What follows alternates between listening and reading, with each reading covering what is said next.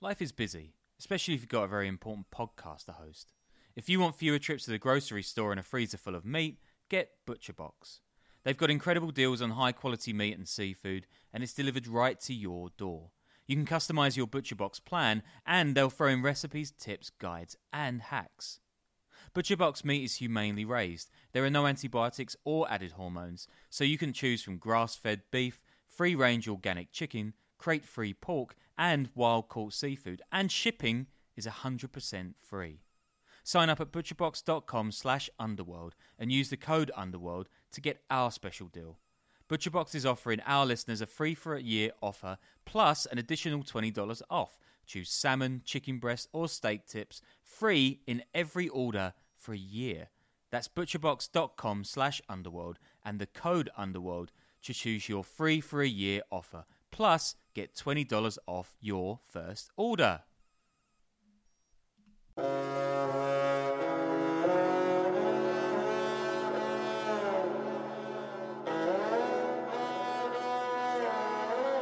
Purple Haze. You've probably heard of it, might even have smoked some. Trippy stuff. Hendrix loved it, helped spearhead the hippie counterculture of the 1960s. Summer of Love, Grateful Dead, Flowers in Rifle Barrels, you know it. That stuff came from Nepal. More specifically, growing wild on the slopes of the Himalayan foothills, rolled bare hand and smuggled into Europe and the US on planes, boats, or just plain old stereotype VW campers, following paths beaten out by ancient Silk Road traders.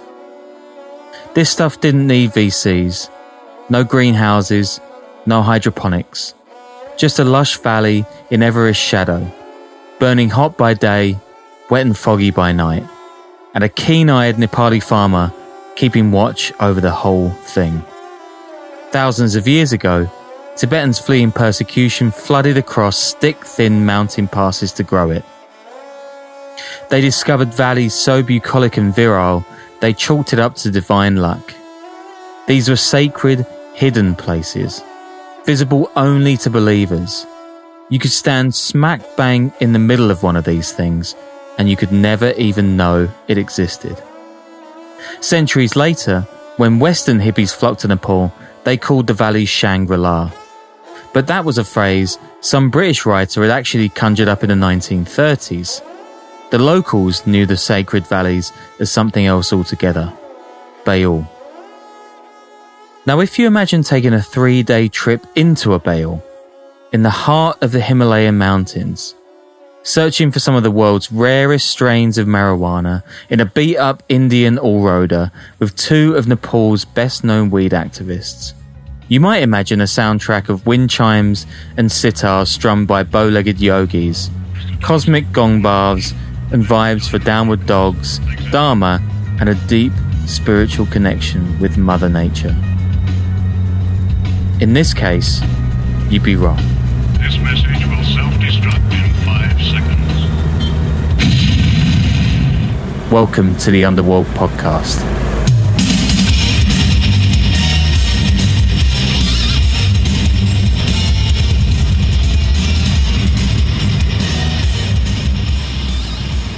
I'm in Nepal, more specifically a tumble-down gas station on the edge of its cramped, chaotic capital city, Kathmandu. 9,000 what? 9,930. 9,330. That is literally everything I have. It's morning, but it's already roasting hot, and my t-shirt's soaked through. There's a long journey ahead, about 3 days of it in total. So me and my co-wanderers are stocking up on supplies. 500 more. Oh, fuck. Cigarettes, off-brand Red Bull, and most importantly, pan. A highly carcinogenic, Asian chewing snack that's like a potpourri of tobacco, seeds and spices.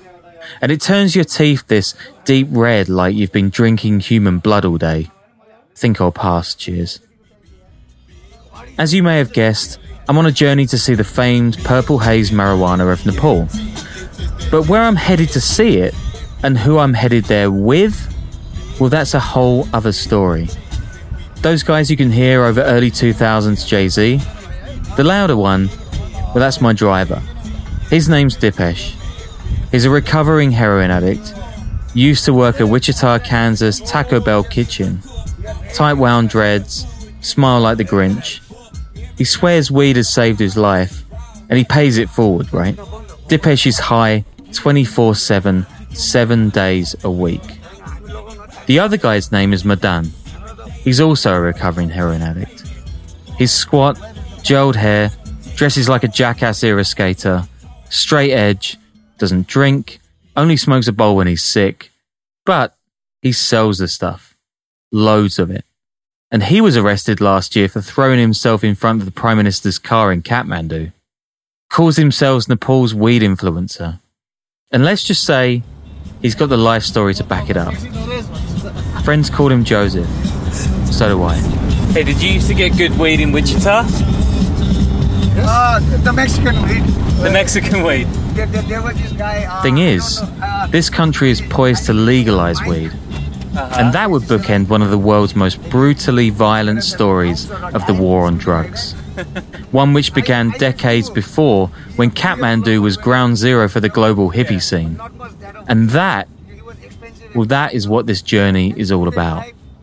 But to understand that, and why I'm subjecting myself to 72 hours of music I last heard when I had frosted tips, well, we got to go way back. Way back when. Is it good weed? Yeah, awesome, man. Weed is too good in Nepal, man. But you need to find the place, you know. Here, like, if you smoke, they'll be like the animal smoking, you know. We are humans. We need good weed to function. So these guys do the best weed, or is it like... No, we do the best weed. They grow the weed. We got the best weed, man. It's all about taking care of the plant, loving the plant. You know, it's being with the plant, you know, for me. Yeah. And there are, I would say, growers, cultivators, and everybody. But me is something different. I love the plant. I am the plant. Yeah.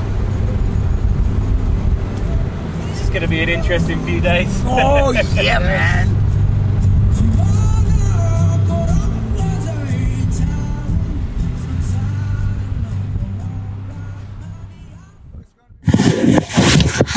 Yeah. Just say what you have. 1, 2, 3, 4. Hello. Namaste. This is Kanak. Kanak Mali Dixit, a Nepali author, was born in 1956, 6 years after Nepal's paranoid, insular king threw its borders open to the world. In the early 70s, yes, Freak Street was the rage because it has these old townhouses of Kathmandu. 3 stories were essentially the bottom and the second story were the living and outdoor quarters, meaning frontages. The top floor would be the kitchen of the family. So this elongated road just south of the Kathmandu Darbar, on the kings of Kathmandu would have lived there before unification. That is where they all gathered. Firstly, because it was the epicenter of Kathmandu Valley and the epicenter of Nepal.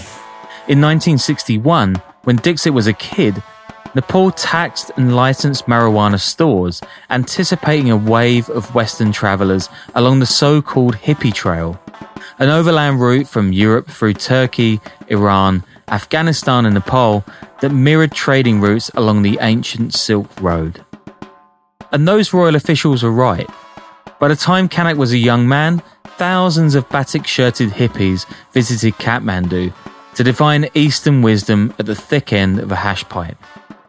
Places like the Eden Hashish Centre, the Cabin, and the Central Hashish Store became lodestars for the counterculture movement.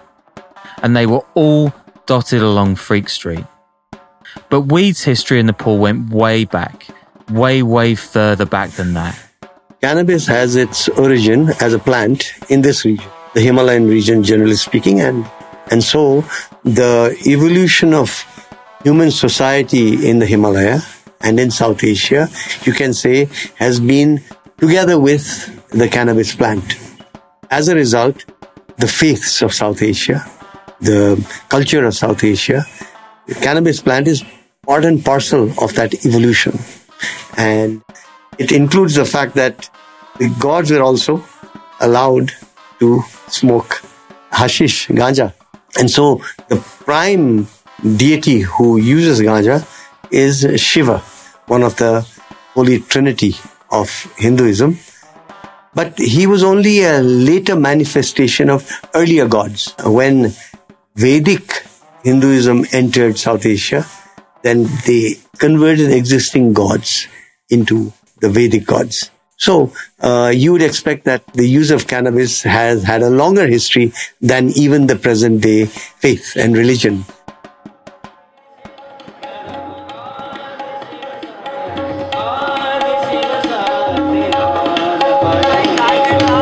Shiva made no secret of his love for a sesh on the good stuff.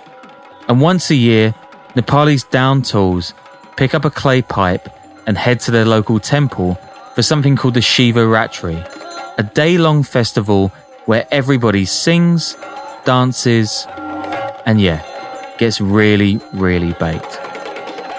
Not even the cops care if you're high on Shiva Ratri. Even when smoking of ganja was made illegal in the 60s and 70s, there is one day when it's allowed. That's because that is the day and the night of the Shiva. Night of the Shiva meaning Shivaratri. That festival once a year is where it's allowed, but it's incongruous that you allow it on a holiest days and then you don't allow it the rest of the days, because if you allow smoking ganja out of your religious convictions, then such convictions should last throughout the year. But when Jimi Hendrix sang about Purple Haze in 1967, it gave Nepali weed a new global notoriety in the West. Kathmandu was the beating heart of a recently opened, uncolonized nation in the middle of a green, naturally air-conditioned valley. You could get a taste of the old world for next to nothing. Folks were hooked. Thrill seekers, hippies tired of materialism, Vietnam draft dodgers, socialists, they all came to the city. Many wouldn't turn back for months or even years. And the welcomingness of Nepal has to do with the diversity of its population, that you're always open to the other. So this meant that it became a pleasant place. And on top of it all, cannabis was available for free. Down on the road just below from where I live, if there's no tarmac, if there's a bush growing, more likely than not, it'll be a cannabis plant. And so this just added to the allure of Nepal to the extent that almost all of the overland trippies, as they were called, which also became hippies, almost all of them sold their vans and essentially decided to hang out in Nepal rather than go back to the Gangetic Plains and move on eastward from here. So Nepal became the prime end point. For many, Kathmandu was the Baal, the destination itself. For others, Nepal became a transshipment point for huge quantities of hash, alongside Kandahar in Afghanistan, and it made its way back into American homes via smuggling operations like the Brotherhood of Eternal Love and their world-famous guru, Timothy Leary. We tell young people today, drop out of school, because schools, education today, is the worst narcotic drug of all. Don't politic. Don't vote. These are old men's games. Impotent and senile old men that want to put you onto their old chess games of war and power. Drop out. Tune in with natural things. Take off your shoes. Get back in tune with God's harmony. Surround yourself with beauty and sacred objects. You can't get caught in the conforming, rote lockstep, which we call American society. By 1971, Americans were protesting US foreign policy on the very temple steps of the Kathmandu Durbar itself. Rumour had it, the daughter of a prominent senator was among the shaggy-haired revolutionaries herself. For hippies, it felt like the movement had hit its heights, right along the very smoke shops of Freak Street that had started the whole thing. Then, it all changed. Enter President Richard Nixon. Came down from Nepal to demonstrate against you. They're here in Nepal. Because up there they can get free pot, or at least it's legal. You see, homosexuality, though immorality generally, These are the enemies of strong societies. That's why the communists and the left-wingers are pushing each other. They're trying to destroy us. Nixon had fought his presidential campaign on a fraud nation law and order ticket, and the thought of unwashed Americans corrupting his youth from some Asian backwater? Hell no. It was time for Tricky Dick to break out the big guns. America's public enemy number one in the United States is drug abuse. In order to fight and defeat this enemy, it is necessary to wage a new all-out offensive. I have asked the Congress to provide the legislative authority and the funds to fuel this kind of an offensive. This will be a worldwide offensive dealing with the problems of sources of supply as well as Americans who may be stationed abroad wherever they are in the world. A war on drugs, fought across the globe and in the halls of the United Nations in New York City. A tool to bring those teetering between the US and the Soviet Union closer on side. It sounded good at the time. After all, heroin addiction was soaring in US cities, and it was only getting worse among the men and women returning on military planes from Saigon. Dig a little deeper, and it wasn't quite so righteous. Nixon's domestic affairs chief, John Ehrlichman, would never spell it out clearer than in a 1994 Harper's Magazine feature. We knew we couldn't make it illegal to be either against the war or black, he said.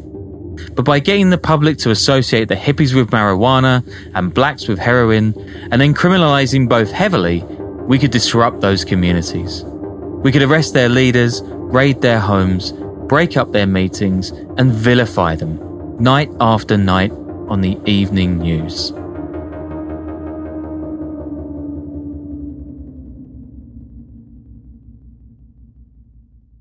Not a soul in distant Nepal knew anything about America's drug crusade, but it was about to hit them square in the face. In 1973, the nation's young King Birendra, under pressure from Washington, banned marijuana and broke his own capital's Bayul. Hippies were turfed out of Freak Street and thrown onto buses headed for India. State troops torched crops and arrested those they caught still selling it. Out in the country's rural hinterlands, especially in the Himalayan foothills west of Kathmandu, the move was a disaster. For centuries, marijuana was the cash crop. Farmers weaved it into clothing, cooked with its oil, and fed it to cattle to increase their appetite. Yes, Nepal's farmers thrived, thanks in part to the fact they gave their cows the raging munchies. But when Nixon's edicts filtered down to their remote bayous, everything ended. People struggled to live. And not just anybody.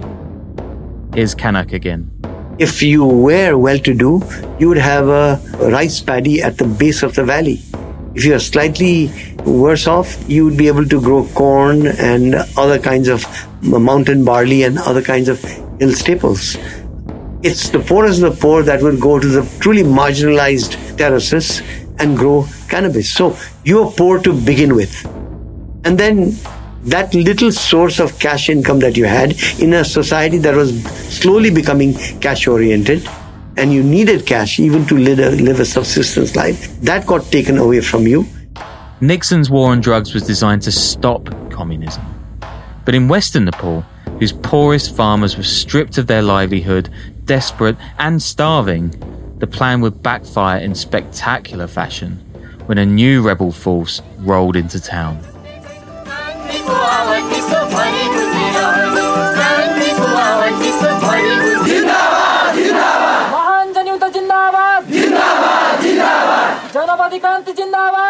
Led by a mysterious former agriculture graduate named Prachanda, Maoist guerrillas swelled in size, promising to rid Nepal of its avaricious monarchy and deliver its people from some of the worst poverty on earth.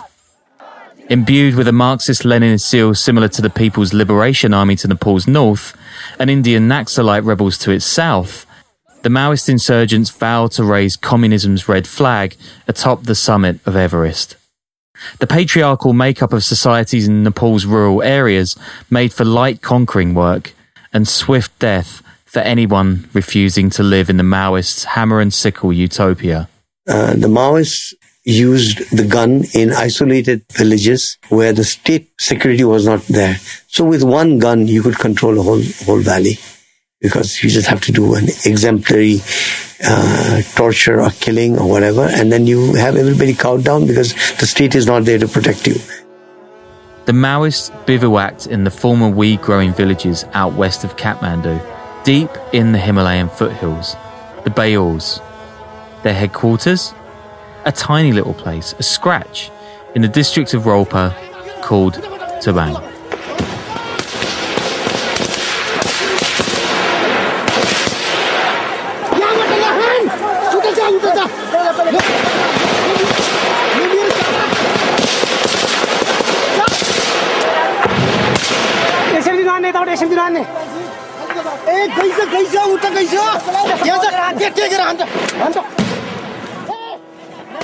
It's not a civil war, it's an internal conflict. Civil war implies that there is a base area, you are there and you have got a population with you and you are fighting the state. No, this is a scattered insurgency of hit and run people. So it was an internal conflict. Amid the violence, the use of hard drugs in Nepal skyrocketed. Some profited from these new underworlds. One small tribe up in the snow-capped north of Nepal, called the Menangi, became so rich by gatekeeping lucrative opium routes across the Himalayas that they transformed their ramshackle villages into luxury towns and bought up entire city blocks in Kathmandu. But for the majority of Nepalese, the war on drugs meant little more than death, destruction, and deepening hardship. Heroin addiction was followed quickly by an epidemic of HIV and AIDS infections. Some eked out livelihoods smuggling illicit weed from their villages across to India. Others barely survived off the land. It was an impossibly precarious life, and many fell through its gaping cracks. This is where Joseph comes in. Firstly, we used to start from cigarette and gaza and drinks, and after that, Corex, cough syrup, and that brown, and then injection. I think we have an emptiness, no? Every people have emptiness. Every people have something emptiness. At the time, I feel like that. That's why I used to feel it by the drugs, that my emptiness. Joseph didn't need a doctor to tell him he had HIV. It was inevitable. In 2001, Nepal's Prince Dipendra went on a drug and booze-fueled rampage at Kathmandu's palace, massacring 9 members of his family, including King Birendra and Queen Aishwarya. With the monarchy in disarray, the Maoists stepped up the insurgency. They detonated bombs on busy buses and murdered civilians for no apparent reason other than to terrify the Nepali population. Some of them even traded weed across the Indian border for weapons and ammunition. In October 2002, a gang of them stormed a city in southwestern Nepal, near India, called Kanchanpur, where Joseph's father worked as a pharmacist and anti-communist politician. Around midnight, some 20 to 25 men showed up at my father's doorstep and knocked on his door. They claimed to be friends of a friend looking for medicine. When my father figured something was wrong, they changed their tune. They told him, "If you don't come out, we'll toss a bomb through your window." Joseph's father did as he was told. The rebels grabbed him and dragged him to a square where 4 of Kanchanpur's main streets met. By now, worried neighbours had come outside to see what the fuss was about. The initial intention was to break a limb or two, to scare everyone. But the situation escalated. There was a lot of pent-up anger. The rebels slit my father's throat there and then. Joseph didn't want revenge, and at first, he didn't want to get clean either. Instead, he fled across the border to Delhi, the Indian capital, and worked at a hospice for HIV and AIDS patients. It was there that he saw how marijuana could ease some people's pain and give them succor in their final days. When he returned to Nepal, he'd make it his life's goal to make the stuff legal. I learned how to grow and harvest my own cannabis. I understood how this plant was good for the soil, the environment, the country, and even the world.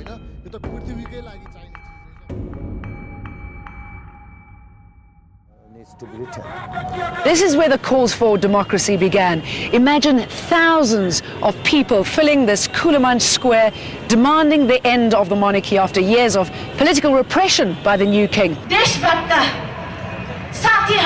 Many of them were arrested and beaten by the police. In 2008, the war ended, and Nepalis went back to the polls for the first time in years. The Maoists entered parliament and then, by most accounts, did very little. Corruption soared, and Nepalis wondered if the armed struggle had been all for nothing. Joseph and a fellow activist and former member of Nepal's parliament named Rajiv Kafle got out on the campaign trail. They lobbied politicians, pulled off headline-grabbing protests, and took signatures from rural Nepalis who'd been affected by the war on drugs the most. In 2017, they introduced a bill to legalise weed, and 54 MPs signed it. Yeah, I've been a drug user, openly a drug user. I'm living with HIV for over 20 years now. I got around... That's Rajiv. When I met him at Kathmandu Jazz Bar ahead of my trip with Joseph. Drugs, so we have our drug policy wrong, and we're trying to fix it. But it's a difficult thing because it involves very big people, and doing independently is not as easy as protecting a cultural heritage or a statue or whatever. You get scared sometimes. So. These days, it's surprising to find a Nepali politician who isn't in favour of legalising the drug.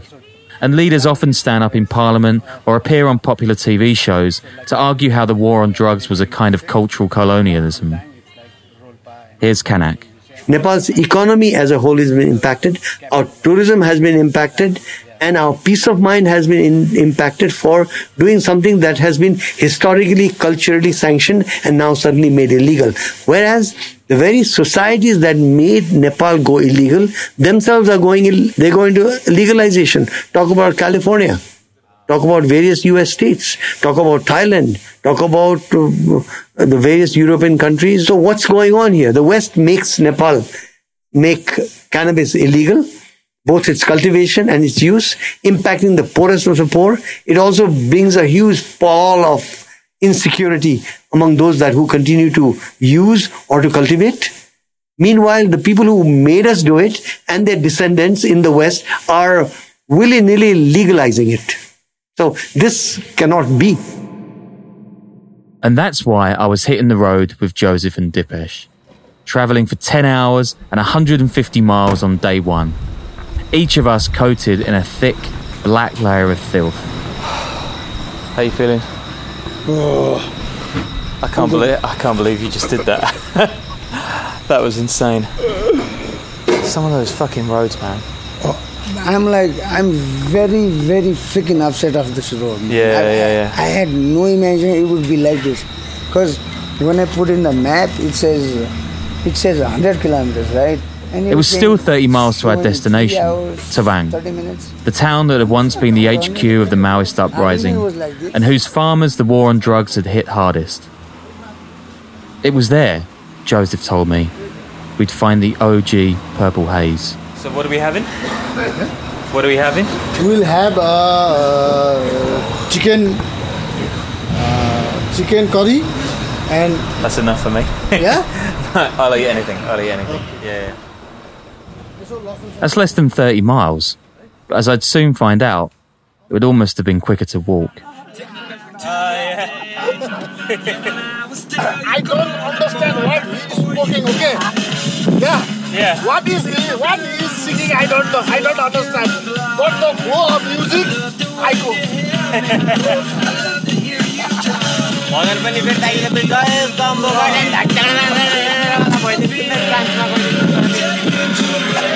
Is it necessary to understand? Even today, Nepal is the 10th biggest producer of cannabis resin in the world. On day 2, I swear Dipesh tried smoking a lot. I counted over a dozen joints, a couple Havana-sized blunts, rolling them while driving, rolling them at rest stops and villages and backcountry restaurants. The guy is an absolute machine. Says he hit rock bottom a few years back, went out into the middle of nowhere to find himself, came back with a renewed focus on life and a goal to smoke weed from all over the country. I was thinking like weed is medicine for me. I need my meds, right? Yeah. So basically, I was going to meet these guys all over from Nepal, smoking and probably like, yeah, they have the best weed in the country, you know. I thought. Then I went to meet these guys as well. Then when I get there, damn, the shit they're smoking is like, I don't know what they were smoking, you know. I'm like, no way. Look at this. Look at these head anchos and then I knew they were not, like some were smoking, some were not smoking, but they knew everything about the plant. Yeah. How they can change the country. I was not thinking about changing the country or anything, you know. I was just thinking like people like me in bipolar and all these things, they need help. Yeah. I can help. So that was my thing. But when I met these guys, they talked about country, you know. I said, okay, if one plant can do all these things that we and these guys have planned, why not? Yeah. And I think, according to Mr. Bill Gates, he lets the hardest job to be done by the laziest person, you know. I think I'm the laziest person in this world. And so it went like this for a day, switching from Dipesh to Fred Durst to Joseph to Chester Bennington, philosophy and new metal and smoking and, oh yeah, the view. Rising up one side of the valley before heading down the other side into Tawang. Skinny mountain passes, fuzzy green forest to one side, the Annapurna Massif to the other. Peaks so tall that even here, thousands of feet up, with breath hard to take, I'm looking skywards at them.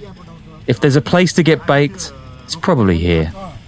And even though I don't really smoke much myself, hotboxing in an SUV with Dipesh is enough for a pretty potent contact high. No, not for me.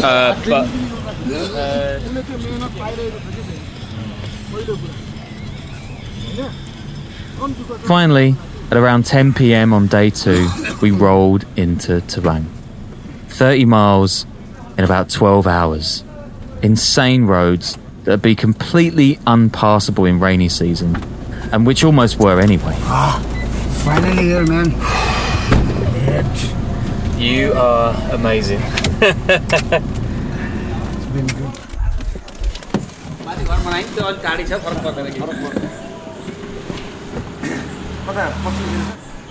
This is my friend, Paul. Hey, nice to meet you. My God, this car is covered in shit. Whoa.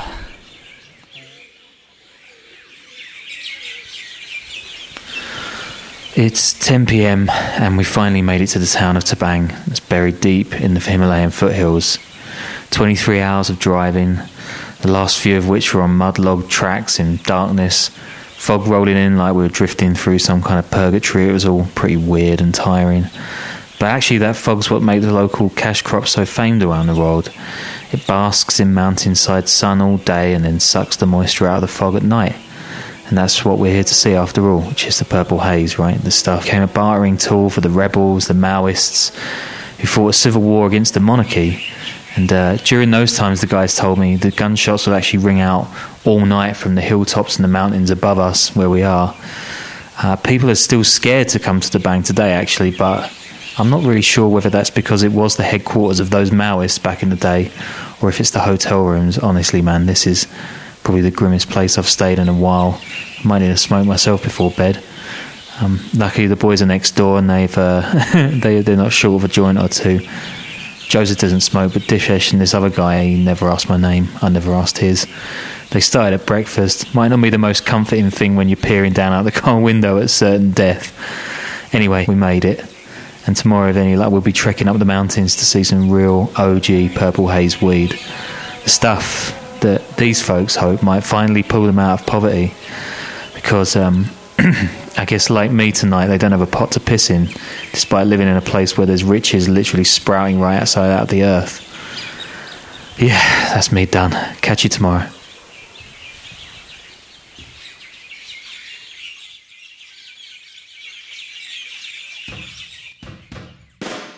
Now, Joseph, Dipesh, Rajiv, they're here to tell you that legalizing weed solves everything.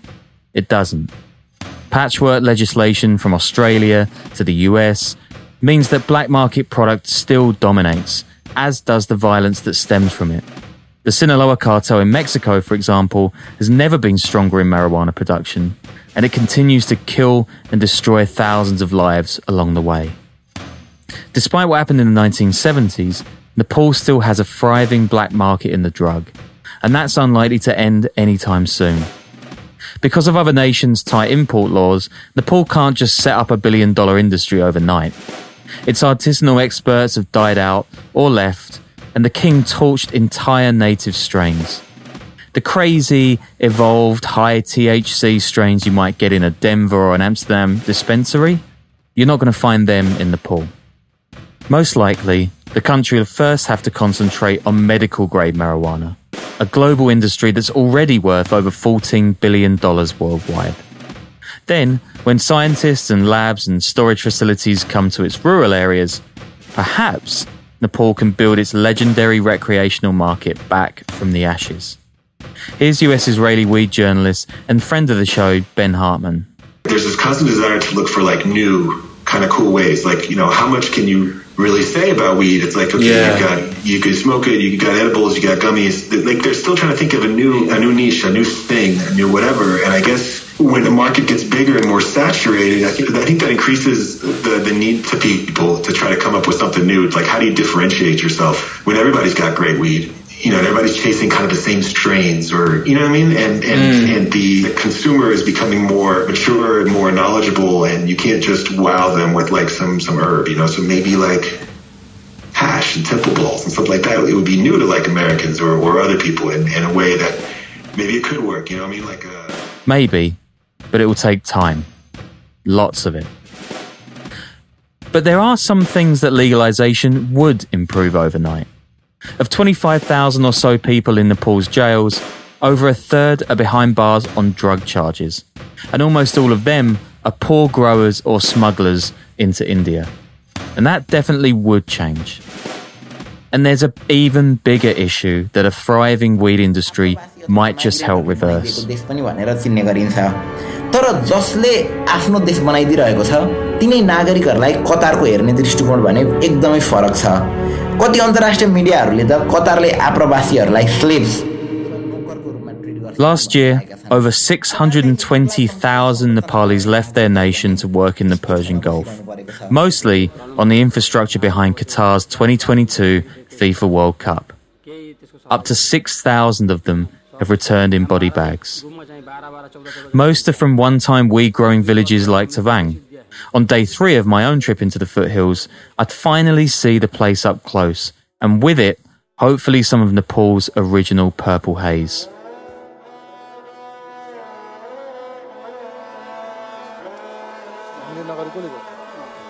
त्यो ठीक हो हाम्रो पनि यहाँ सुरुमा पनि अब हाम्रो के रे पार्टीको तर्फबाट हैन उम्मेदवारहरूलाई पनि उठायौं हैन तिनको उसमा पनि जनतामा चाहिँ अब सम्बोधन के भएको थियो भने हाम्रो प्रतिनिधिहरुबाट हामी चाहिँ विजय भयौं भने भाङ्गो चाहिँ खुल्ला बनाउँछौं चरे चाहिँ खुल्ला बनाउँछौं त्यो जनताको चाहिँ literally 100 yards away from this place I was staying at.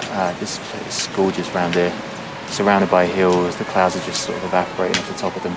There's an old brick school building, kids doing their ABCs, and there's an old couple hoeing the garden behind them, and there's just a couple of like, I don't know, 10, 12 feet high cannabis trees growing just regularly in the garden. I mean, there's stuff everywhere. नजिकै हाम्रो बारी छ हाम्रो बारीमा टन्नै त्यही लगाएको छ हो त्यही जाम न त बरु हेर्नुस् न जाम न म त हेर्नुस् पैसा फलेको ठाउँमा मात्रै हेर्न मन लाग्छ हैन पैसा फलेको के हो पैसा भगवान कसम भनेको यो काठमाडौँमा हुन्थ्यो भने अहिले यतिको हैन यतिको 4000 रुपैयाँ All right. So yeah, the whole place is sort of like located on the slope of a valley. Joseph said there was 20,000 people living here. I'm not sure that's true. I think it seems way smaller than that, but maybe. Pictures now. What else should I be saying about this? Hello.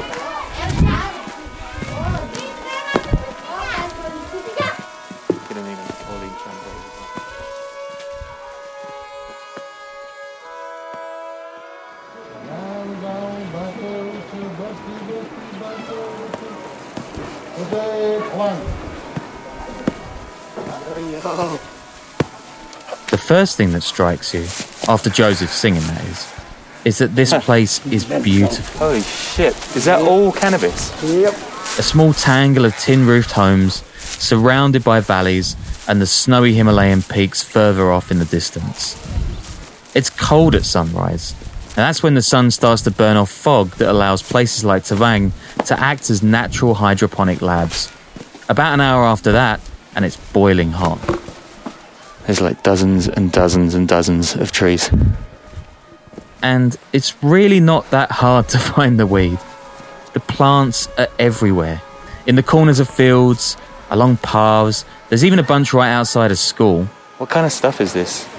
This is basically, if you see, that can be used for clothes, for textile. None of the kids of these two farmers we met go to that, though. They're part of the massive brain drain that continues emptying out places like Tavang years after the rebels left. Adding to the 1,200 or so folks who lost their lives here in the conflict. These are the people the war on drugs hit hardest, whose homelands were gutted of plants and people. And they're the folks who, if marijuana is legalized again here, half a century later, they might just claw back an industry to call their own. And that's not that they don't grow it already. That is pungent.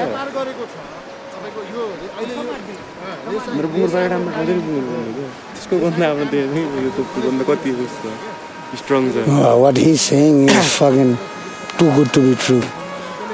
Those are pigs. They stink a lot. Do you smell? No. Right? It's because of this weed. Everything's fucking covered. See? Yeah. Good trick. Natural. These two farmers we met, they said they still rub their weed into hash each year. But if the cops catch them, they'll get shaken down for a $20 bribe or get sent to prison. And that's a lot of money considering that a bus into the nearest town where people can sell their stuff, that costs up to $8 a time. This is plant. If they sell it, they will get money, no? Then these people have to be united for this. And they have to voice one voice for here local government. They have to give pressure, no? That's what I'm telling to them. Do they get trouble from the local government at all? Yeah, अहिले पनि त पुलिसहरुले त अप्ठ्यारो गर्छ नि हैन? यो नभएसम्म त अप्ठ्यारो गरिहाल्छ. Okay, what the police says, it's a village, and inside the village, how you are growing this? This is illegal. Don't grow. They are giving them threat. The police, what they do, they threat them, and after threatening also, the plant grows. The time comes for harvest or the robbing time, no? And when they see the live they're doing, they caught them. And they ask them for the 10 to 20,000, give me, otherwise you will go to the prison. Right. So it's like $20 US. Yeah. How much can you make from harvesting all of this cannabis? If you'll go to the high range of mountain, you will see all cannabis plant. And all over this Thabang, you will collect in one place. It's around like more than crore. That's a crore is like 100,000? Yeah. It's very cheap price. They don't have any knowledge about the price also. Yeah, because that's what, $100, something like this? Yeah. You hear so much about the effects of the war on drugs on Americans, how people are locked up or killed or sent to wars in Afghanistan or Iraq or other places that can trace their own problems back to Nixon's 1971 speech and, of course, other things beside. But these people, in the poorest corners of Nepal, they don't even have a voice, not even in their own country. The Nepali weed industry might be a ways off, but it's the biggest hope these guys will have to claw back the Bayul in which they once lived, to bring it back to life. He's saying that we don't have the lab, no? The lab? Lab, to test it, either it is good or bad. But by hearing from the others, tourists and other people, that Nepali Gaza is number one Gaza, they hear, They are asking if it will be legal, then it will be more blessing to us. Plant is more important than money. Why? They don't need money, but they made it clothes by the rope of this plant, cannabis plant. They make rope, no? The hemp rope, yeah, hemp. They make clothes like this. No, this is another one, but that time they used to make like this to cover our body. See this climate, no, so cold. Yeah. And they need clothes, not money that time. Important is that. One bowl of weed, three bowl rice you get. Angry, I feel anger by hearing his story, no. What happened in the war time means like he was homeless now. The houses was burned by police because he was in Maoist or in some party. He is in party, so they burned his house, and minimum 1500 to 1600 house was burned at that time. And now he is staying in that small. That is also his wife's father and mother gave to him, and he is surviving like that. And nobody have got compensation from the government. And he says that I don't know I am alive or not. I feel like that. So, did anybody he knows join the fight against the government?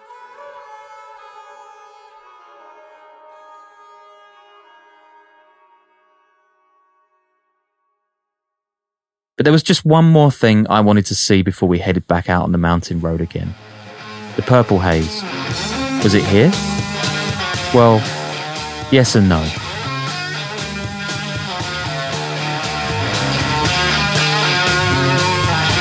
So, plot twist, the purple haze is all over the place. I don't think we're going to have to try very hard to find the big purple buds.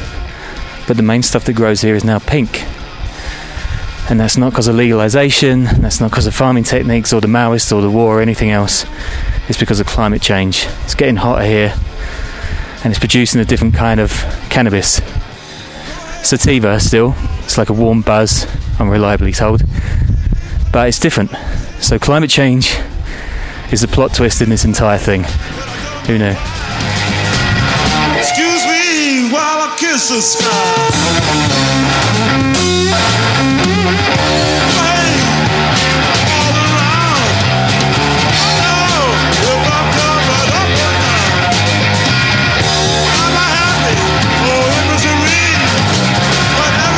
That girl put a spell on me.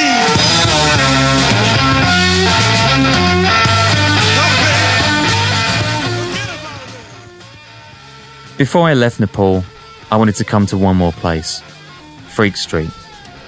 I'd heard so much about the place, how it rose in the 60s and how it fell after the hippies were thrown out, but I hadn't actually been there myself. And if Freak Street was once the home of hippie culture worldwide, it definitely isn't now. The history is still amazing. It's just off the main Durbar, the square with all the temples. There's birds and yogis and people offering up incense and other things to the gods. And those wood-fronted buildings from back in the day, they're all still standing. But a lot of them now have plastic signs advertising bubble tea bars and burger joints and third-wave cafes. And hostels for backpackers and little knick-knack stores, but not a lot else. I managed to speak to a few people, one of whom ran a little t-shirt store on the side of one of the corners. Because foreigners should be here. We hope so. We also want to deal with you every time, but we don't get it. What about the partying and the nightlife? Is that still here? This place, after 9, this place is all closed. After 9, we cannot even open the shop. No, nothing. About the legalization of drugs here, it's a big question now. It looks like people are going to change the law. Yes. Is that? We think what do you think? It should be changed because, as far as I know, it's all been misused these days. But most of the younger people, they try it and misuse it. But it should be in a proper way. It should be legalized, and people like you should get to try it because this place is famous for it. As far as I know, this place is famous for it, but it is not available here now. It's completely changed. The people are changed. There are no old people here.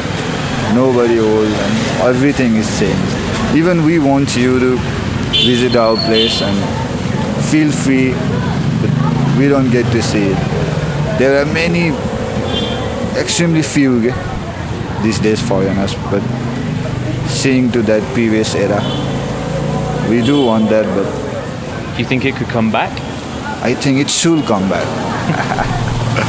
It will, I guess it will. There are a lot of campaign going on here and there. I think it should.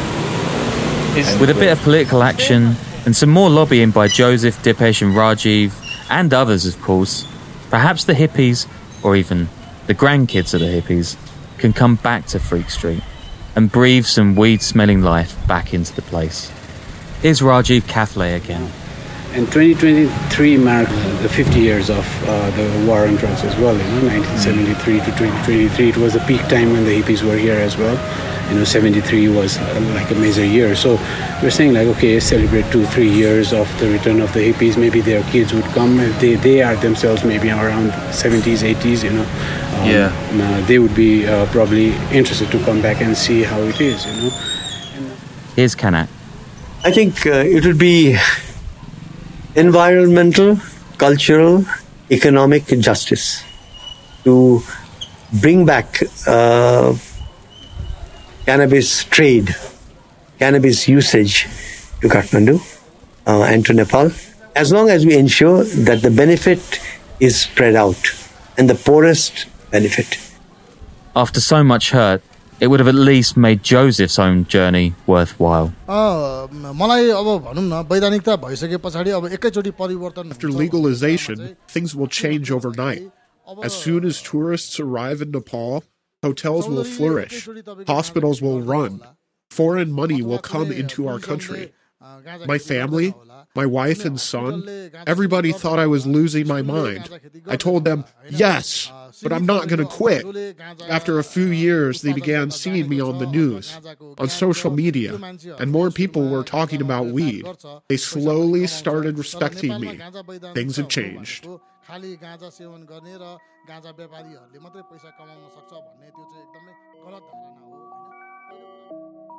Thanks for listening to this special episode of the Underworld podcast, and a massive thanks to Dale, the wizard, for putting this whole thing together. We'll be back next week. Don't Instagram your crimes.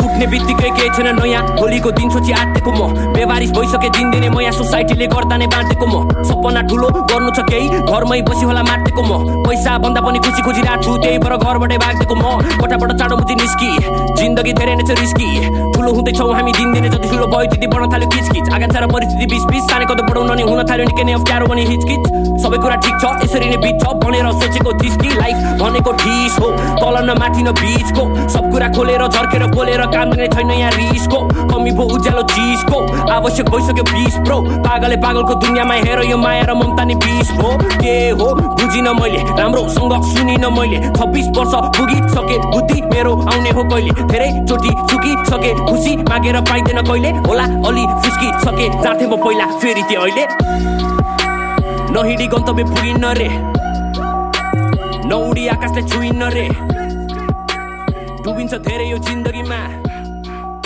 तर life jacket लाए त डुबिन्न रे नहिडी गन्तव्य पुगिन्न रे